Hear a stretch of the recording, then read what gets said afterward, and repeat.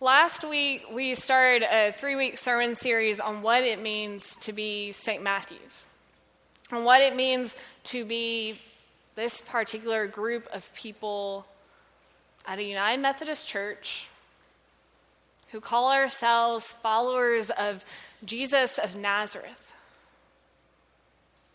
What does it mean to be St. Matthew's? And we started last week at the only logical place for us to start, with loving God. Because as believers, that is the only place for us to start. Knowing God, loving God, that is the point of our life. Being in relationship with God is everything. And so last week we talked about ways that we can love God more, know God more, and be in relationship with God. And we touched on things we could do by setting aside time, by reading our Bibles, prayer, worship, being outside, and being in awe of the fact that the one who created us created the world and the entire universe. And also just in the mundane everyday, and in the stressful and in the good of the everyday, choosing to be aware of God's presence with us. Choosing to take a deep breath and just be thankful that God is with us. Doing those things, making ourselves more aware of God's presence, that's how we love God more. But we don't just stop at loving God. That's not just who we are as St. Matthew's. That's not just who we are as believers. Last week I talked about a scripture passage from the Gospel of Matthew, where Jesus was teaching, and a lawyer came up to him and said, "You're giving us all these commandments. So tell us what the greatest commandment is." And Jesus told him it's to love God with everything that we are. But then, before the lawyer could walk away, Jesus continued. And he said, "The second greatest commandment is like this: to love your neighbor as yourself." The lawyer didn't ask what the top 2 greatest commandments were. The lawyer only cared about knowing the greatest commandment. But Jesus made a point of stopping him and saying, we love God, but then we love one another. So why is that? I mean, Jesus doesn't really explain, but there's a quote from Catholic writer Dorothy Day that I want us to be thinking about. She wrote, "I really only love God as much as I love the person I love the least." I really only love God as much as I love the person I love the least. Just think about that. In today's passage from Luke, Jesus had just returned to his hometown after spending 40 days being tempted by the devil. 40 days of temptation, and now he gets to return home. He gets to stand in a synagogue in front of people who knew him, in front of people who helped raise him. And he stood and he was handed the scroll to read. And I'm sure that some of the people in the synagogue were beaming with pride, as we would when a young man or a young woman whom we know would stand before us and read or pray. This was a young man that community knew. And he stood before them and he read from the book of Isaiah. He read that the passage about God has sent me to bring good news. Pardon, freedom, healing. This is the year, Jesus read. This is the year that God will act. And then after he rolled up the scroll, he gave it to the attendant, and he sat down. And what the Message translation says that he said is this: "You all have witnessed history in the making, because this passage has now come true in this place. All these things have come true in this place." The people in the synagogue really liked what they were hearing. They were like, bring on the good news. Bring on the blessings. But in the verses following today's passage, Jesus kept talking. And he basically told the people, God's good news isn't just for y'all in the synagogue. God's good news isn't just for the Jews. God's good news is for everyone, including the Gentiles that everyone in the synagogue despised. And as soon as Jesus said that, the text said that the people in the synagogue ran him out of town. They were so mad at the fact that he even insinuated that God's love reached to the people they despised, that they were willing to try and throw him off a cliff. They were fine loving their Jewish neighbor. They weren't fine, however, loving the Gentile neighbor.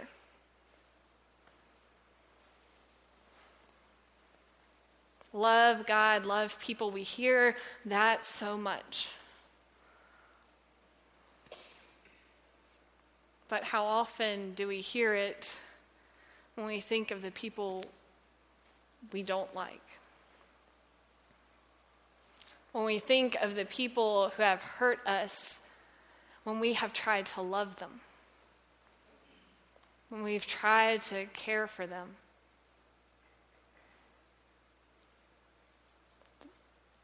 The older we get, the more we know the pain of what it means to love our neighbor, the fear of what comes sometimes with loving our neighbor.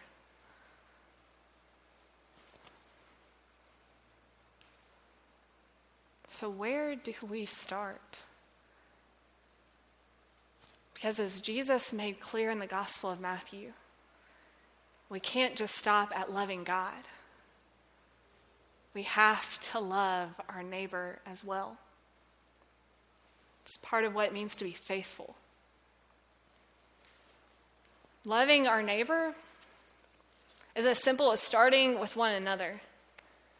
It's starting with our church family by being present with one another, by knowing one another, by realizing that there is a reason that we're together, that we choose to be a faith community, so that we can encourage one another, so that we can help bear one another's burdens and help celebrate one another's joys. Loving one another is taking communion to those who are sick or unable to come to church anymore. Loving one another is taking meals or writing cards. Loving one another is looking at each other and saying, especially when the other person is so low, looking them in the eye and saying, I see you. I see you for who you are. You are a child of God.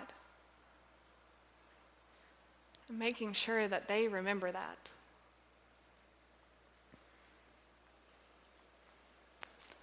But we don't just stop at loving one another in a church or loving fellow Christians. We're also called to love the neighbor we don't know, to love the neighbor who annoys us, to love the neighbor who takes up the entire aisle in Kroger. Because we all know those instances. To love the neighbor who says things about us that make us want to cry. To love the neighbor who hurts us. What does it mean to love that neighbor? Or to love the neighbor we don't know? There's so many different ways we're called to love. If you took part of Birthday Gift for Christ, you loved a neighbor. You made Christmas happen for 80 families who wouldn't have had one otherwise. 80 families that we didn't know, but who needed to know that God had not forgotten them. People who needed to know that God's love was present and real. Or what about the team that goes to Honduras every year to take clean water or build the wells for clean water, medical aid, or helping them have a roof? What about the teams that work with our Hispanic partner church in Forest and helping those families acclimate to living in America or to learning English or to living in a new environment? We love our neighbor by working with Madcap and helping to fight poverty in our own backyard, helping to make sure that someone else's child doesn't go to bed hungry, or that they have enough supplies to get through the school year. Loving our neighbor by taking Wednesday night dinner each week across the street to the fire department.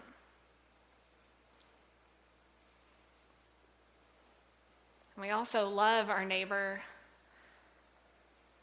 by forgiving our neighbor. We love our neighbor by choosing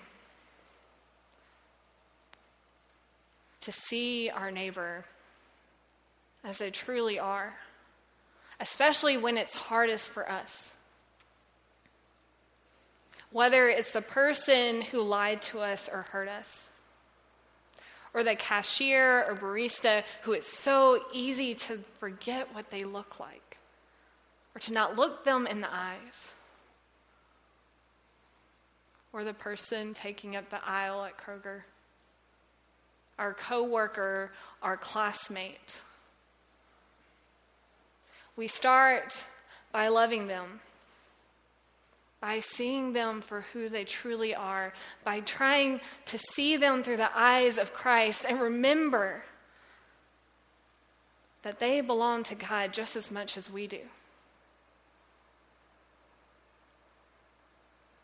we really only love God by how much we love the person we love the least.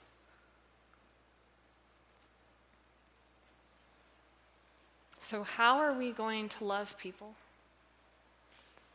How are we going to love the person we want to love the least? The person we want to ignore? How are we going to fulfill the second greatest commandment? Because that's who we're meant to be. A people who love God. And because of that love, we can't help but love other people. But love our neighbor. Because we're not called to be the people of Jesus' hometown who ran him out for even suggesting that God's grace extended to the people they despised. We're meant to be a people who hear this good news that God has come. And we can't help but let others know with what we say and how we treat them. And we go forward knowing it's not going to be easy at all. We go forward knowing that we walk this road with one another. And our Savior is leading the way, saying, I have showed you what to do. I've showed you who you're meant to be. So let's go be those disciples together. Let us pray. Oh Lord, you have called us to love our neighbor. And you know how hard that is. Your neighbors ran you out of your hometown. Your neighbors put you up on a cross. Help us to love. Help us to remember whose they are. Give us your eyes, O Lord, so that we may follow after you and love our neighbor and love our God. Amen.